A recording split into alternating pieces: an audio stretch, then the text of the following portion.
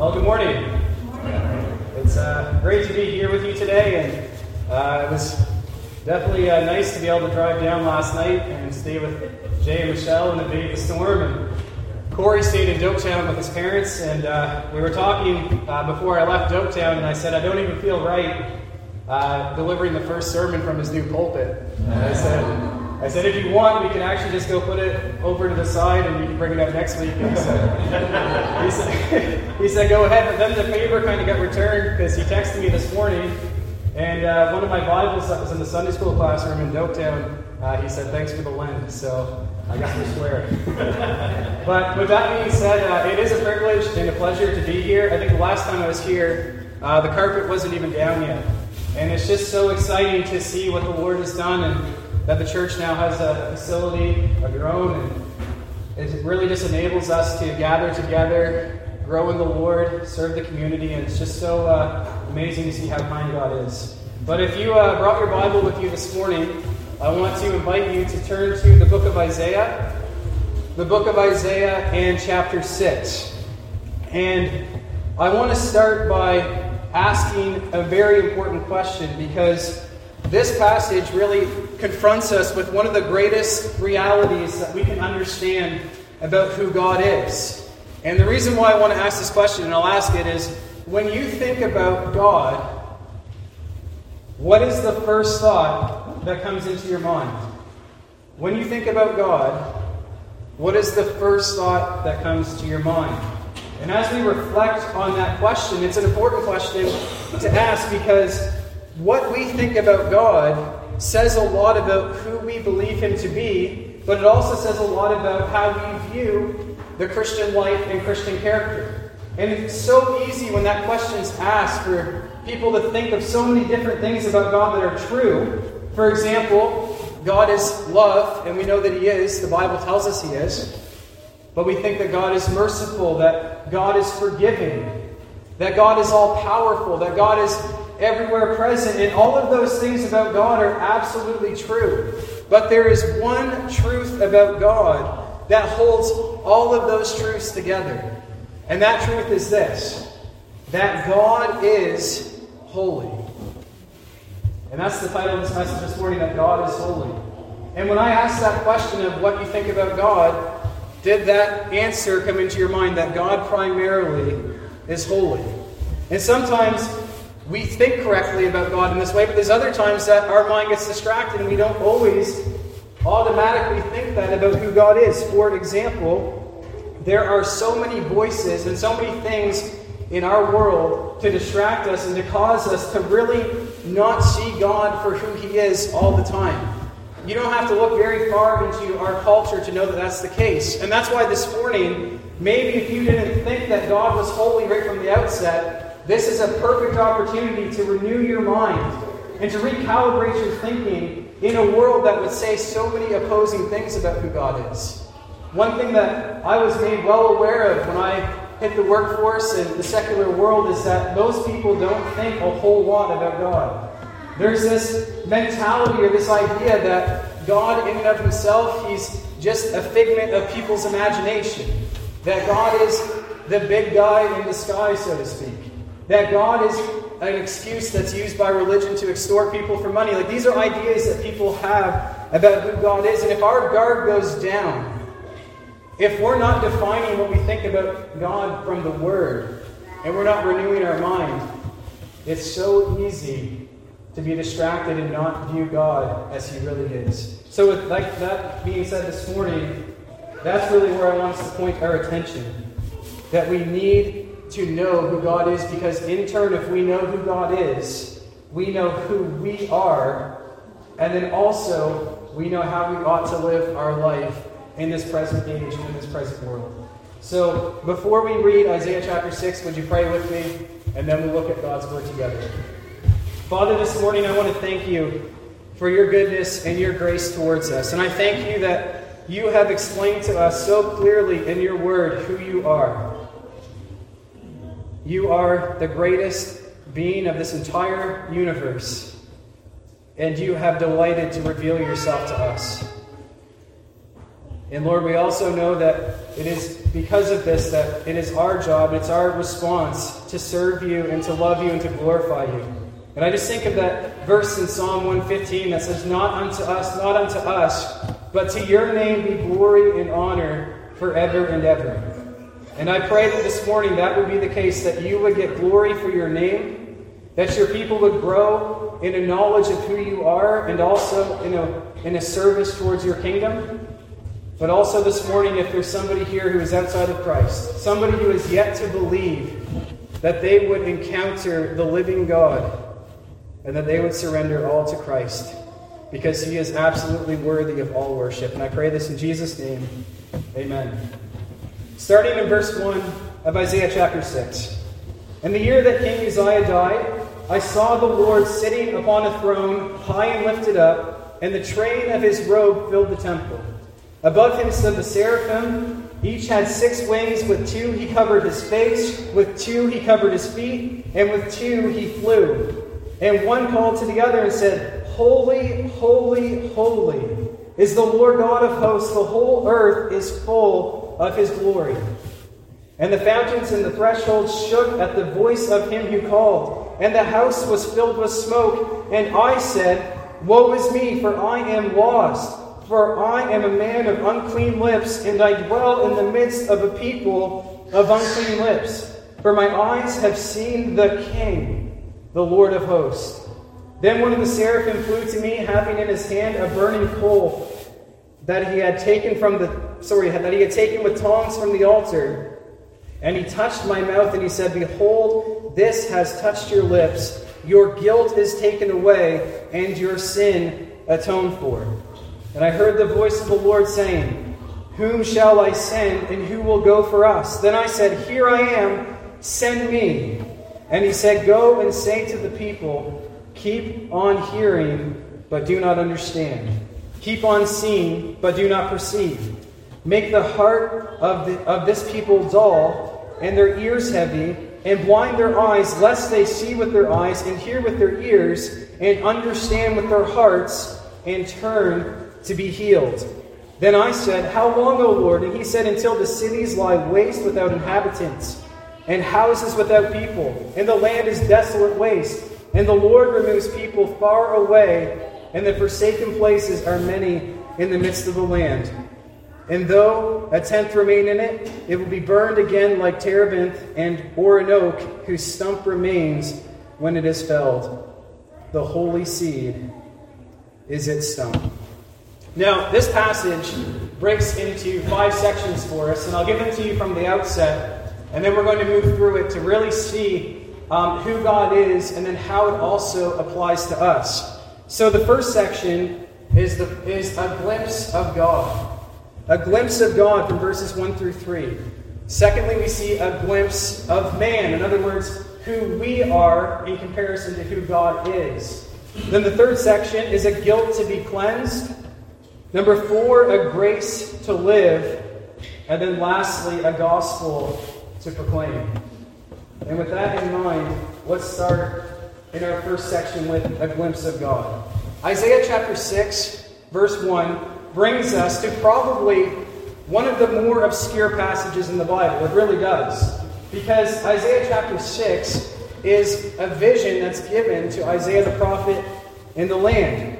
And in this vision, we need to understand something. Back in the Old Testament period, especially with the prophets, visions were a way that God often communicated his truth. This is before we had the scriptures, and not only that, this is how God would honestly reveal his truth. So we need to look at a vision and understand that this is authoritative, that God is actually speaking his truth to Isaiah to relay to the people. And when he gives him this vision, it's striking. Because when we think about the political scene of the day, this vision kind of addresses a problem.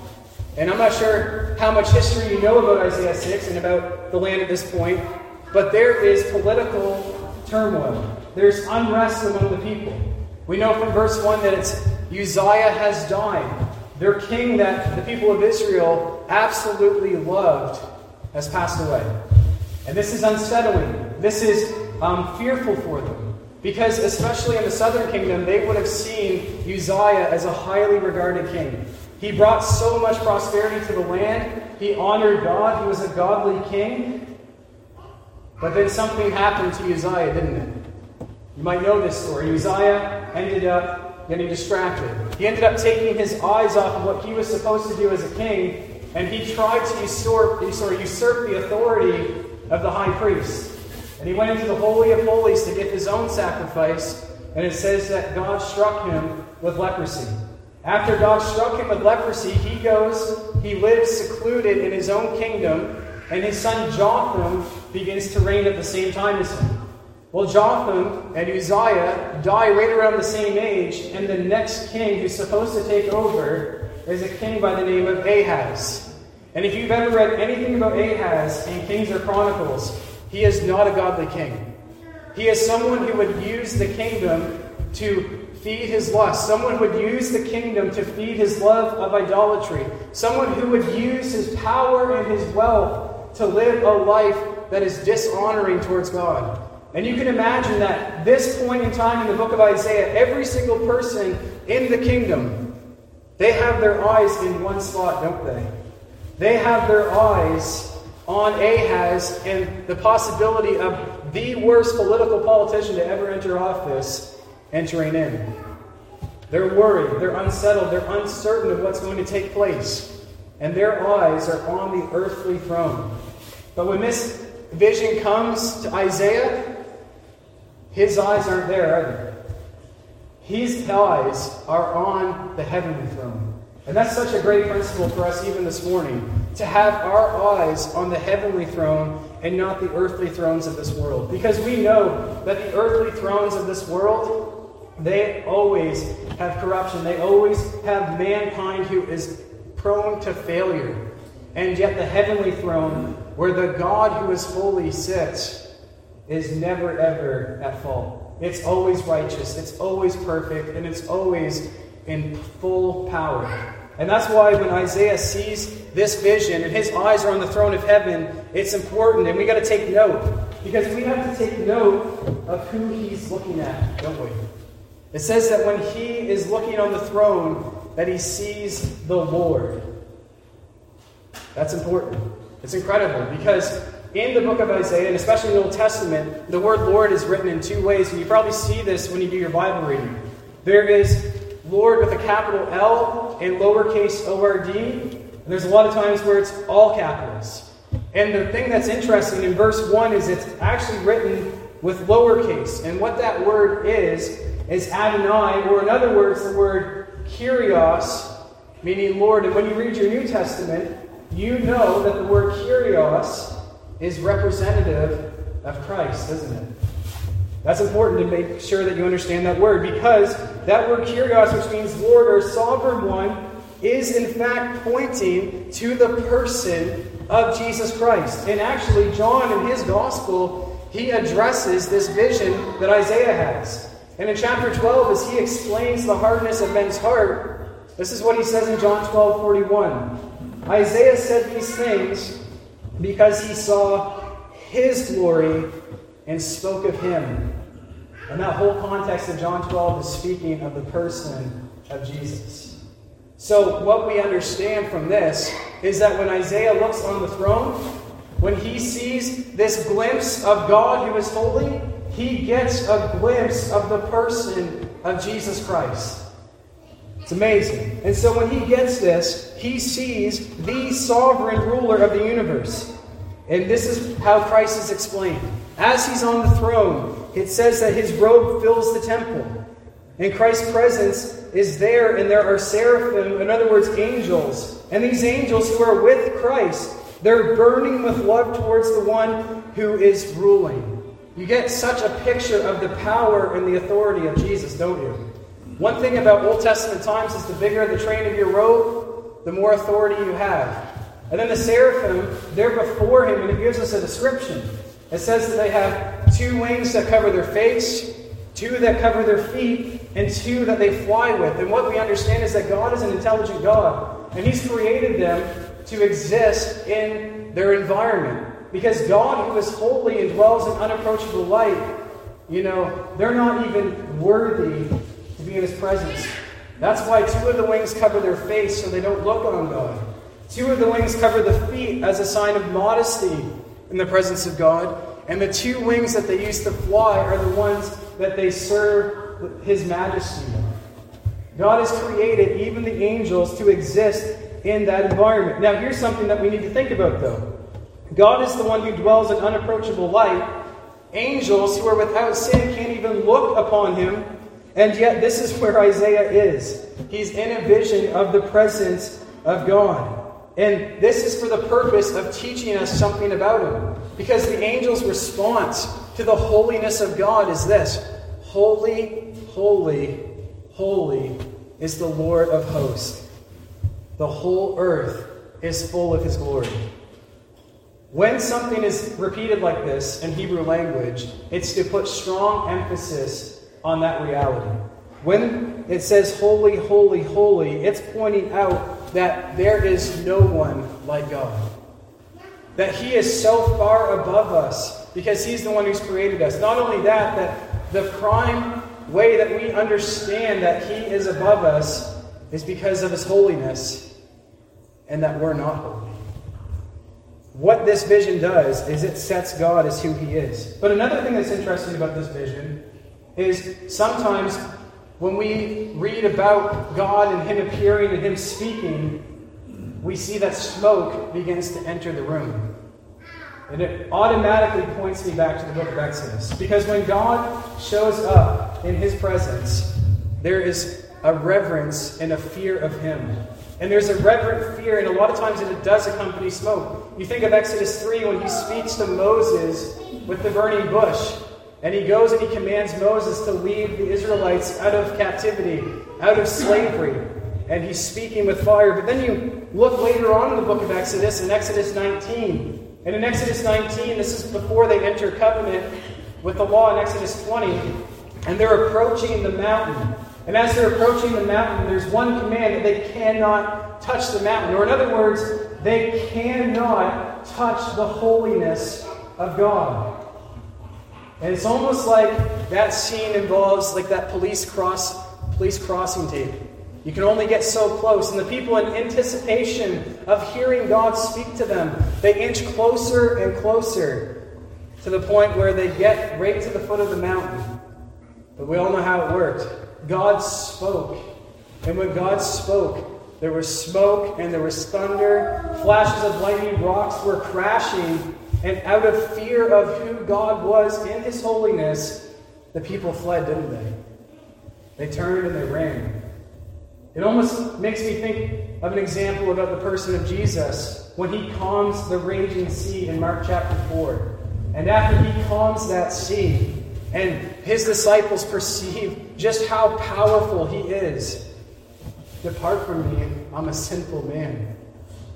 You see, every time God appears in his power in this way, there is a sense in which there is a reverent fear of God and who he is. And so when Isaiah is in the presence of Almighty God, he gets this. He sees the holiness of God. He sees that God is in fact revealing himself. And when the smoke fills the room and it testifies of his holiness, Isaiah at this point gets a glimpse of who God is, doesn't he? He sees with his own eyes that God is in fact a holy God.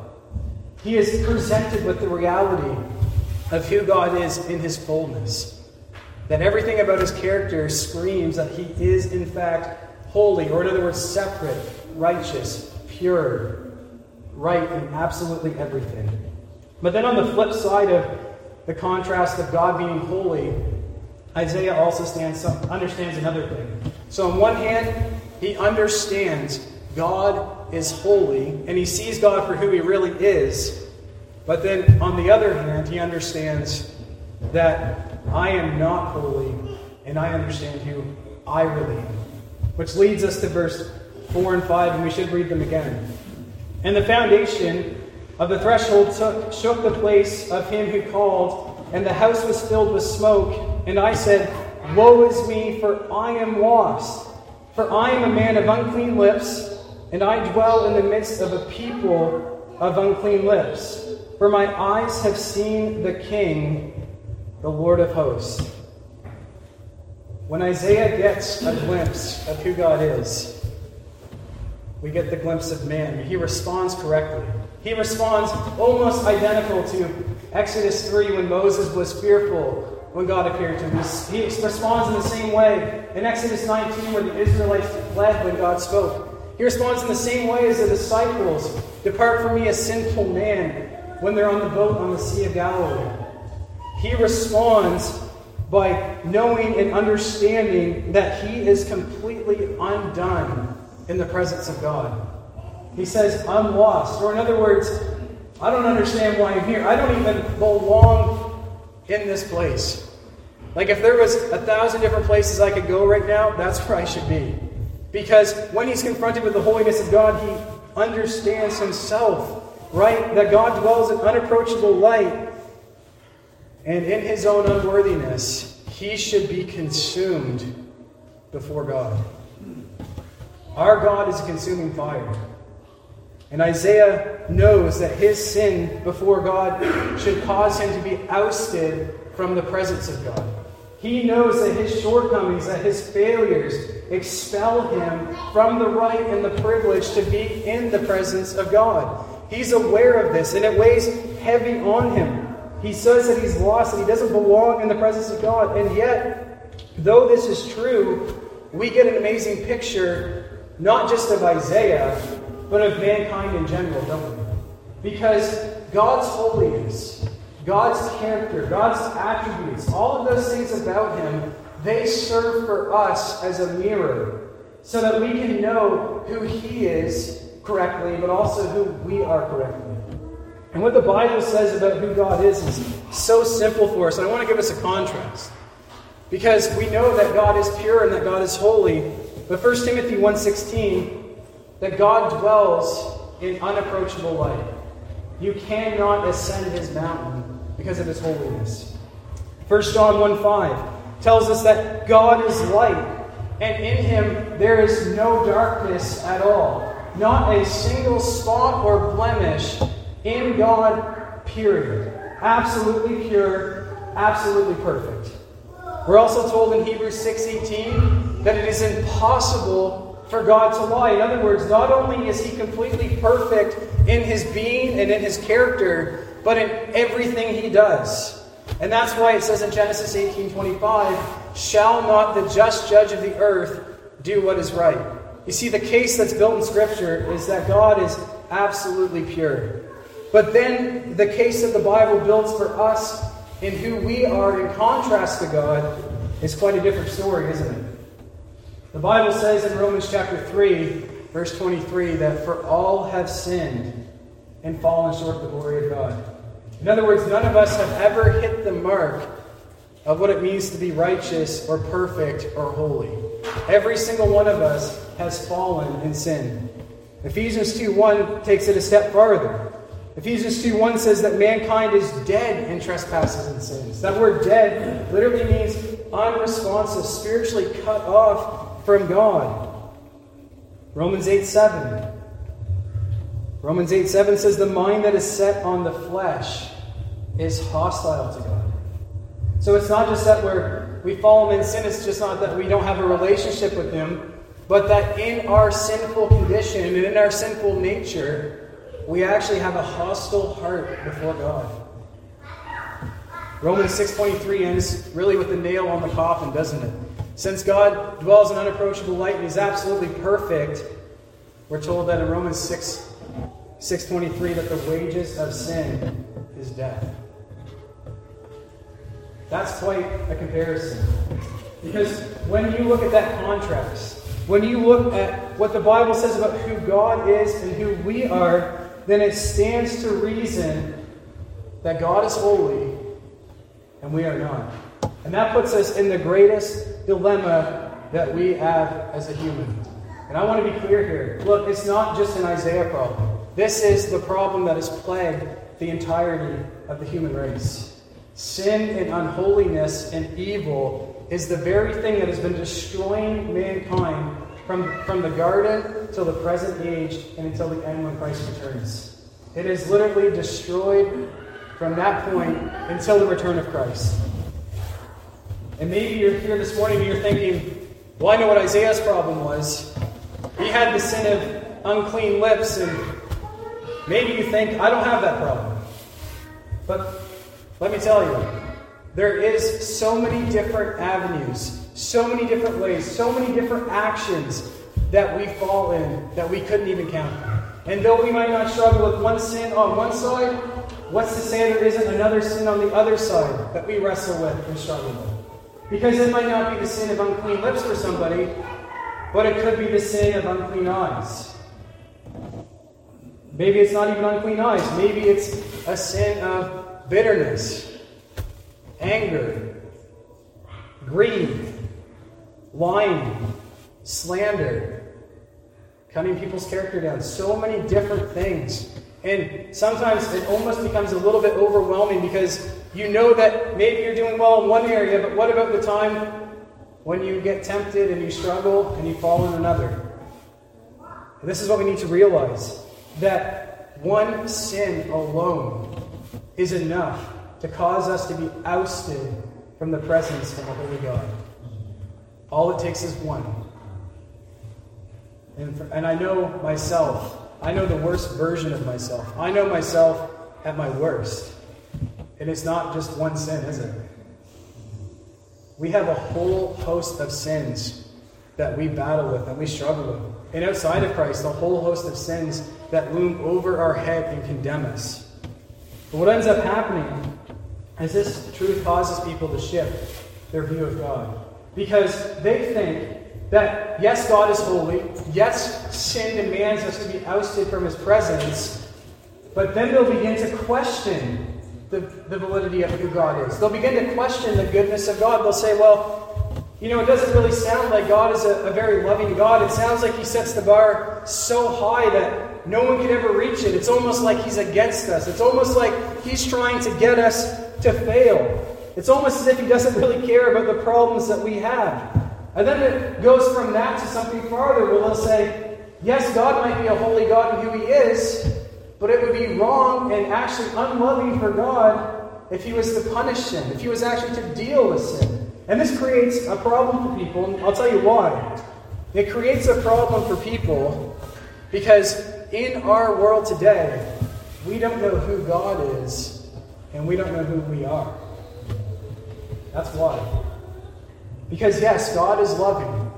God is forgiving. God is merciful. God extends grace to anyone who would come. He really does. But here's the other thing. On the other hand, in the goodness of God, He has promised for His people an eternity of absolute peace, absolute perfection in the eternal state. That we would actually spend our eternity in the presence of God under His favor and under His goodness. So then if God doesn't deal with sin, in His holiness, if He lets sin slide by the wayside, then He's actually not very loving towards His people, is He? Because He's not following through on an eternity in His presence in perfection. If He lets sin into eternity, He's not holy. He compromises who He is. He compromises His very being, and then He ceases to be God. And the Bible is so clear on this that we are awaiting that day where the world is redeemed from all unholiness. Romans chapter 8 speaks about this in verse 19 where it says, "For the creation waits with eager longing for the revealing of the sons of God." In other words, the people of God who have been redeemed.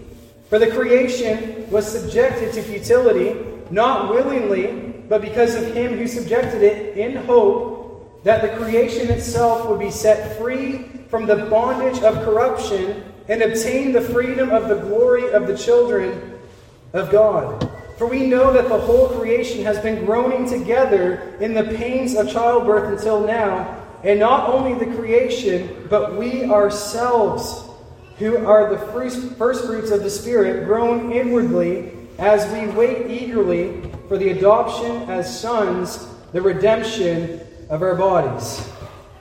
You see that? If God does not deal with sin in His holiness, He's not faithful to his people, isn't it? And this is something that sometimes does create a bit of a problem with us because, like I said, we sometimes don't see the evilness of sin. And Paul Washer, in a sermon that he preached many years ago, and he was quite bold when he said this, he said, for the person who is outside of Christ, their sin is so vile that the last thing they will hear when they walk into the eternal lake of fire is creation applauding God ridding the world of their sin. And those words, they're intense. Like, they're gut-wrenching. They really are. But at the same time, when we understand those words and we understand that it's because God is a just God, He's not doing it out of anger or hate. He's doing it because of who He is. If you think about it, if nobody had ever sinned, God would never execute justice towards sin. We would all live in perfect community and harmony with Him. But it's just not the reality. And the moment He slides on this, He ceases to be God. And if He ceases to be God, then we cease to exist, because it's in Him that we live and move and have our being. God must stay true to His holiness. But here I want to touch on two things. Because you can even say that to somebody, and they still take issue with it. You can even go that far, and they'll still have a problem. I remember when I was working at the swimming pool. I worked there for like 10 years and taught lessons, and I worked with tons of university students, and there was this objection that was brought up to me all the time. And this was the objection. You know, if God was really a loving God, He would just remove the penalty of sin for everybody and forgive everyone. Or the other thing they would say is this. If God was really a loving God, He might even go a bit farther to just remove sin from the world completely. And I actually asked this one girl who said this to me, I said, do you really understand the statement you're saying? Because if God was to remove the world of sin completely, that would mean that He would have to remove every single person who has ever walked the face of this earth except for Jesus Christ. That's how vile sin is. We need to let that sink in about ourselves. But then the second one is people fail to see God in His holiness. They fail to see that He is, in fact, the greatest authority that there is. And that when you sin against the greatest authority, it brings about the greatest punishment. Because God is an eternal God. And it says in Revelation chapter 4 and verse 11 that everything exists because He wills it. And because of that, we understand that since God has created everything to exist for His glory, when we don't glorify Him, since He is eternal, the punishment on the other side is eternal. We have to know who God is. Since God is holy, He does have a distaste for sin. He has an unacceptance of sin. And it puts us in a tough spot, doesn't it? It really does put us in a bind because we know in and of ourselves who we are. We know that we have struggled with sin. We know that our sin is something that consumes us. It's something that condemns us. It's something that seeks to destroy us. And though that is true, and though we need to feel the weight of that this morning, Isaiah 6 doesn't leave us there. It doesn't leave you with an overwhelming sense of your sin and then not give you any hope. Because as this passage moves along, after you get a sense of who you are, you get immediate hope in the passage. Let's read verse 6 and 7 on a guilt to be cleansed. Then one of the seraphim flew to me, having in his hand a burning coal that he had taken with the tongs from an altar. And he touched my mouth and he said, "Behold, this has touched your lips. Your guilt is taken away, and your sin atoned for." See, in this next section, we come across something absolutely amazing. Because, like I said, you can hear everything that the Bible says about man, you can feel the weight of it, and yet sometimes you don't really know where to go after that. Well, Isaiah 6 tells us where to go. Because though the verdict of us is true, that we're guilty, though the verdict is true that we are separated and ousted from the presence of God, Isaiah's vision changes the game. It brings in hope where there's nothing but death. It brings in life where there's nothing but judgment. It brings hope to the situation of our guilt before God. Because Isaiah, in this section, he's cleansed from his sin of unclean lips, isn't he? God actually takes the initiative to do something about his problem. And because God does this, there's also an application for us. Because here's the picture. Not just Isaiah, but every single one of us, we need purification from our sin, don't we? There's nobody excluded from that scenario. And it happens. God purifies Isaiah. He purifies those who are his, but there's also an application for anyone this morning who's outside of Christ. Not only does he purify his own people, but he purifies anyone who would come. That's why the passage says, anyone who would hear and turn and be healed. And there's an application for both, and I want to address the believer first, and then I also want to address the unbeliever. In this picture of purification for the believer, Isaiah is lamenting over his sin, isn't he? He really is. He is genuinely broken before God. And in this, his sin is dealt with. He is purified because one of the seraphim, this is the picture, takes the coal, places it on his lips, and what that represents is that hot coal is singeing off the wound that his sin of unclean lips has created. He's singeing off the wound so that it would not continue to destroy him. And this is not God putting Isaiah through torture. This is not some form of repayment for your sins in this respect. This is what he's doing. He's taking the initiative to heal him and to purify him. That's what fire represents. And here's something else that's important. For God to do this towards Isaiah, he's not looking for Isaiah to measure up, is he? He's not looking for Isaiah to have enough good works, to have enough things going for him, to have the mercy of God in this situation. God, out of love for Isaiah, cleanses him and takes his guilt away. And then he's able to remain in the presence of God without being consumed. And this shows us in a very real way how God deals with us and our sin, doesn't it? Because when God deals with us, it's for the purpose of conforming us to the image of his Son. And when he purifies us from our sin, it's so that we would walk closer with him. That's what it says in 1 Thessalonians 4:3, that it is God's will that we would be sanctified. And so when there are sins in your life, when there are things that leave you undone before God because you know what you've done and you feel inadequate, and you're sensitive to those evil acts, you're sensitive to those things that would put a wedge between you and your fellowship with God,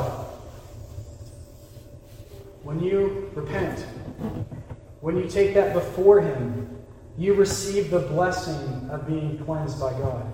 That's what it says in 1 John, doesn't it? That if we confess our sins, that he is faithful and just to forgive us of all unrighteousness. That he is faithful to take all of those sins and to forgive us and to cause us to get back up on our feet again and to keep moving on in the purpose of serving him. And that's really what it is, that the grace of God that sanctifies us, knowing that when we mess up and we turn to him, causes us in turn to live a life to glorify him.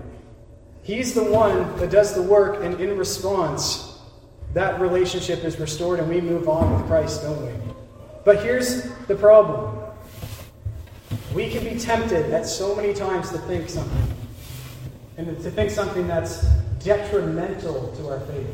What we can often think is that God is just merely tolerating me in my sin. Maybe God is just putting up with me. Maybe he's not even interested at this point. Maybe I've just done so much where, you know what, maybe he's going to throw in the towel with me. Maybe he'll think I'm a lost cause. Maybe he'll think that, you know what, I've just simply had enough. Because you yourself know that though we strive to live a life pleasing to God, there are times where we do incredibly well, and there are times that we don't. And there are times that even in what we intend to do right, there's still evil intent, there's still evil motive, there's still so many things where though it might be a good work towards God, it's not perfect, is it?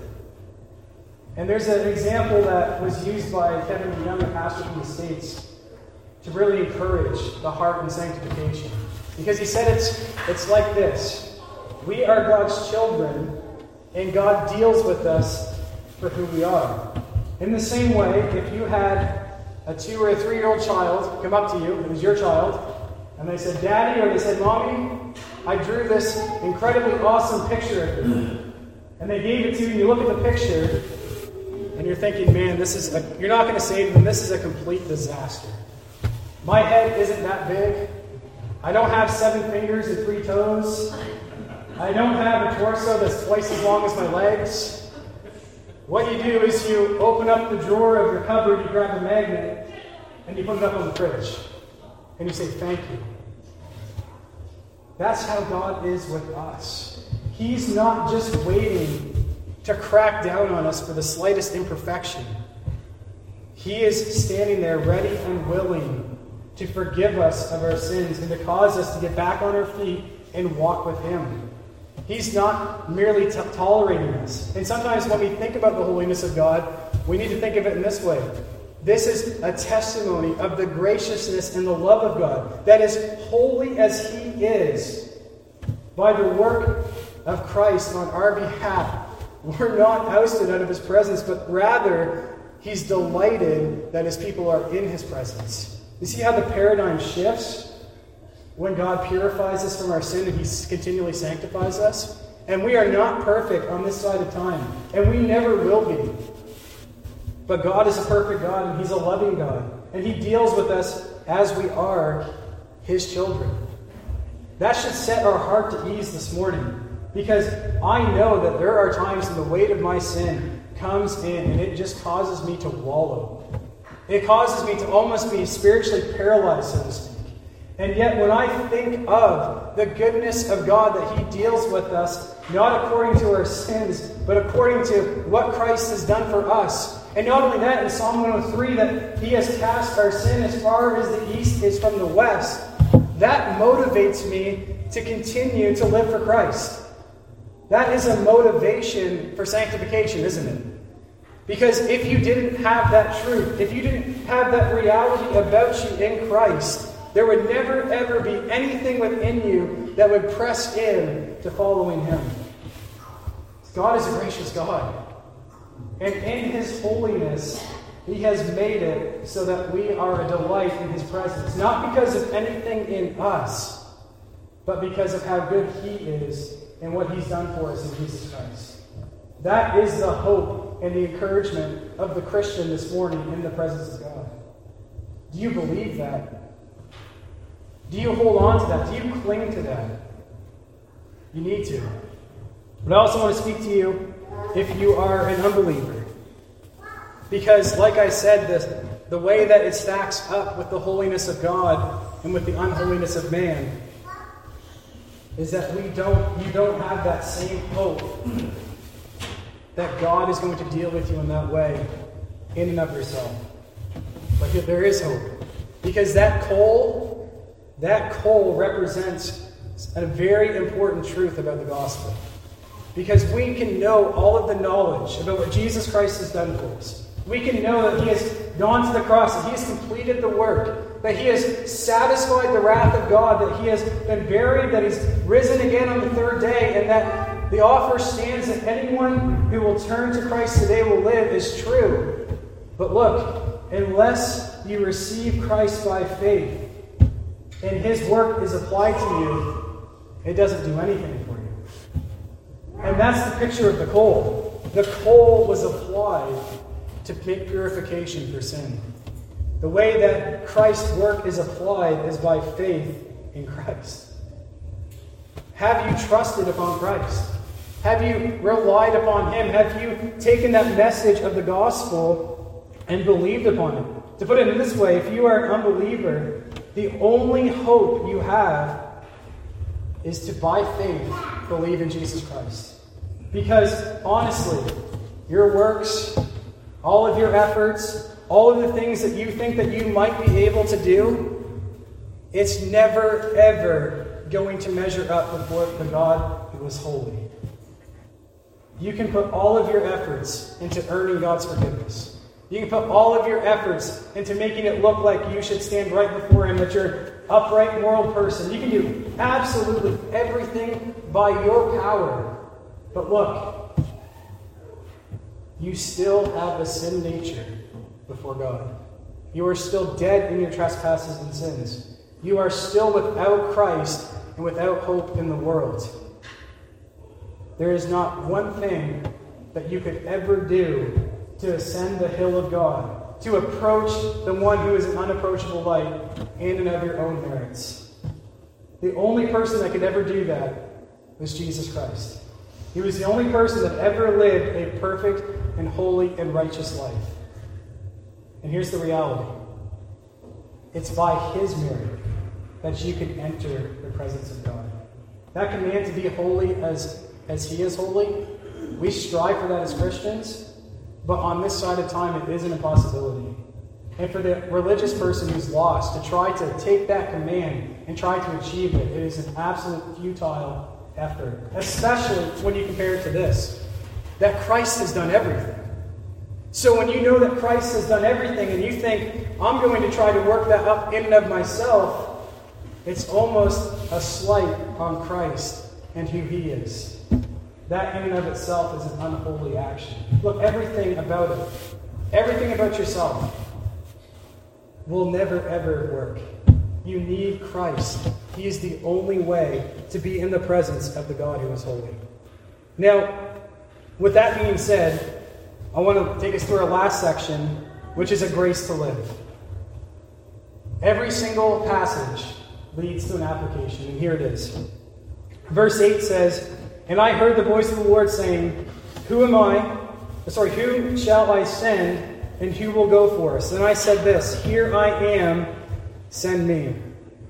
On this point of application, when you get a glimpse of God and a glimpse of yourself like Isaiah, it changes your life, doesn't it?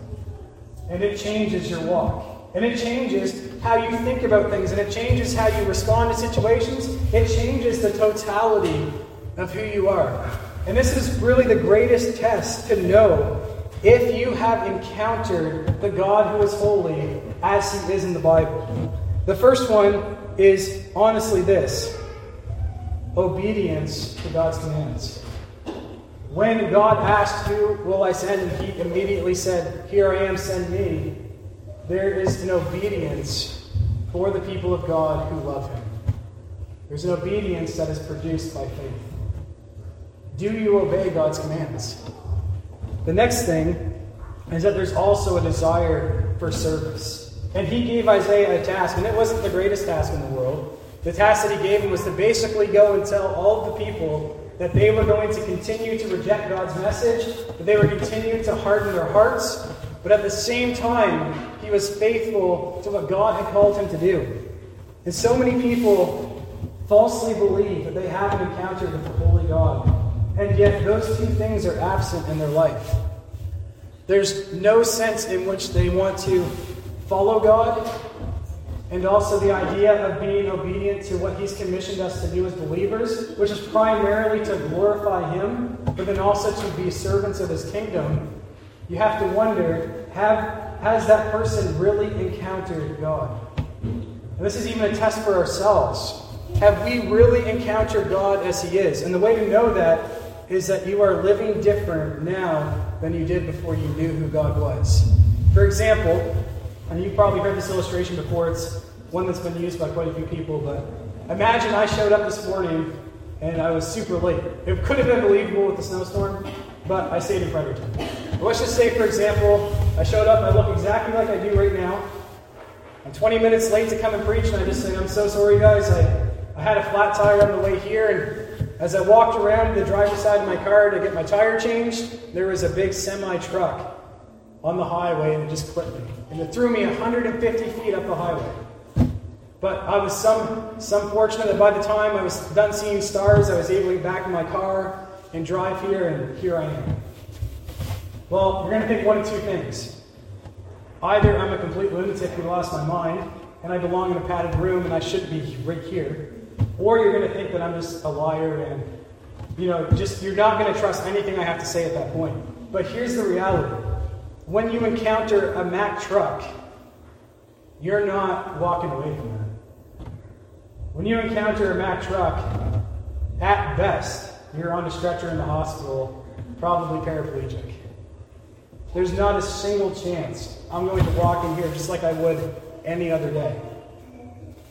In the same way, when we encounter God, the one who is the all-consuming fire, the one who fills all of heaven and earth, the one who is completely sovereign over absolutely everything, when you encounter him, and he is far greater than a Mack truck, that produces a change in your life, doesn't it? And what that change produces, like I said, is first of all obedience to his word, but secondly, he's also given us a message to proclaim, hasn't he? Isaiah's message was a message of judgment, but for us, it's a message of the gospel. The message of the gospel. We are commanded by Christ to go and to make disciples of all nations. We are commanded to go and to do his work for his kingdom. And for us as a Christian today, that's your mandate. It's to share and it's to serve. And I just want to put it this way. If that has happened, if you've really encountered God, this isn't something that becomes a problem for us. Because honestly, what you find is when people don't take the commission of God seriously with the kingdom, when they don't really regard God's words to go and to be obedient to his command, to preach the gospel to all nations, in whatever way that you're gifted to do it, it shows that we don't regard God for who he is, because we're not obedient to what he's commanded us to do. When you have seen your own sinfulness, when you have seen your own unworthiness, and what God has done for you, that is something that motivates you to share. It's something that motivates you to go and to take that good news and to spread it to all who will hear. And honestly, that doesn't mean that everybody's going out on the streets with tracts. Doesn't mean that everybody is preaching. But guess what? We have our homes. We have conversations that we have with family members. There's so many different things at work where we can have a conversation. Just wherever we are, God has given us an ability to be obedient to that commission. Like I said, Isaiah, his day, a message of judgment. For us as Christians in our day, the message of hope in the gospel. And honestly, to know that we've encountered God is to know that there is a desire for us to serve his kingdom in this way. Charles Spurgeon put it this way. He said, if you have no wish to see others saved, he said, you are not yourself. Be sure of that. So in application, if you are a Christian, I want to encourage you. I want to encourage you to do and to be what God has called you to do and be. God has called you to be holy as he is holy. Press into him. Know that it's his will for you to be sanctified and to walk closely with Christ. But then also on the other hand, be obedient to him and his commands. Because honestly, a life that is served and a life that is lived for Christ is of far more value than a life that's just squandered away in the things of this world, locked up in things that are absolutely meaningless when we have the pleasure of serving the God who is holy. But then also, I want to end on this note. If you are outside of Christ, you might have heard all of this before. This is probably not the first time you've actually even heard the gospel explained. And yet at the same time, you're wavering and you're staying between what you know is right about who God is, what you need to do to be made right before God so that you can remain in his presence without being consumed. And the only reason that that will not change for you is because you are unwilling to lay down your life. You are unwilling to turn to Christ. You are unwilling to believe upon him. Because the reality is this morning is that Christ has completed the work and God stands ready to save you. He is not holding anything back in and of himself. He has given it all in giving Christ. That's what it says in Romans 8:32. That for he who did not spare his own son, but gave him up for us all, how will he not also graciously give us all things? In him giving Christ, he gave everything. And he has made the way for you to be right with God. He has made the way so that you will not have to spend eternity under the judgment of God. It doesn't have to be that way. So this morning, would you turn from your sin? Would you realize that that's the very thing that's destroying your soul and forsake it? And would you trust upon Christ so that his work would be applied to you in the same way the coal was applied to Isaiah? That is the way that you will stand before the holy God and be with him forever and receive full pardon for your sin and have peace with God. Would you come to him today? Would you pray with me? Father, I thank you so much that though God is holy, that you are holy, you have made a way for us to be in your presence without being consumed. That there is absolute hope in the gospel. That every single person who is in this room can be made right with you. Because God, apart from you doing that work, we are left in our sins, and we are left in a completely vulnerable place, which is before your judgment without any hope. And Lord, I pray for your people this morning that they would be encouraged, that you deal with us not according to our sins, but you deal with us according to your mercy.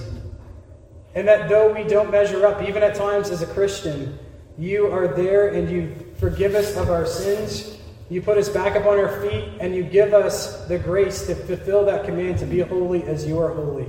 And though we never will reach that on this side of time, we strive for it. Lord, I just am so mindful of that verse that I mentioned earlier. Not unto us, but to your name be glory and honor forever. Would that be the prayer of our life as your people, God? I pray all of this in Jesus' name. Amen.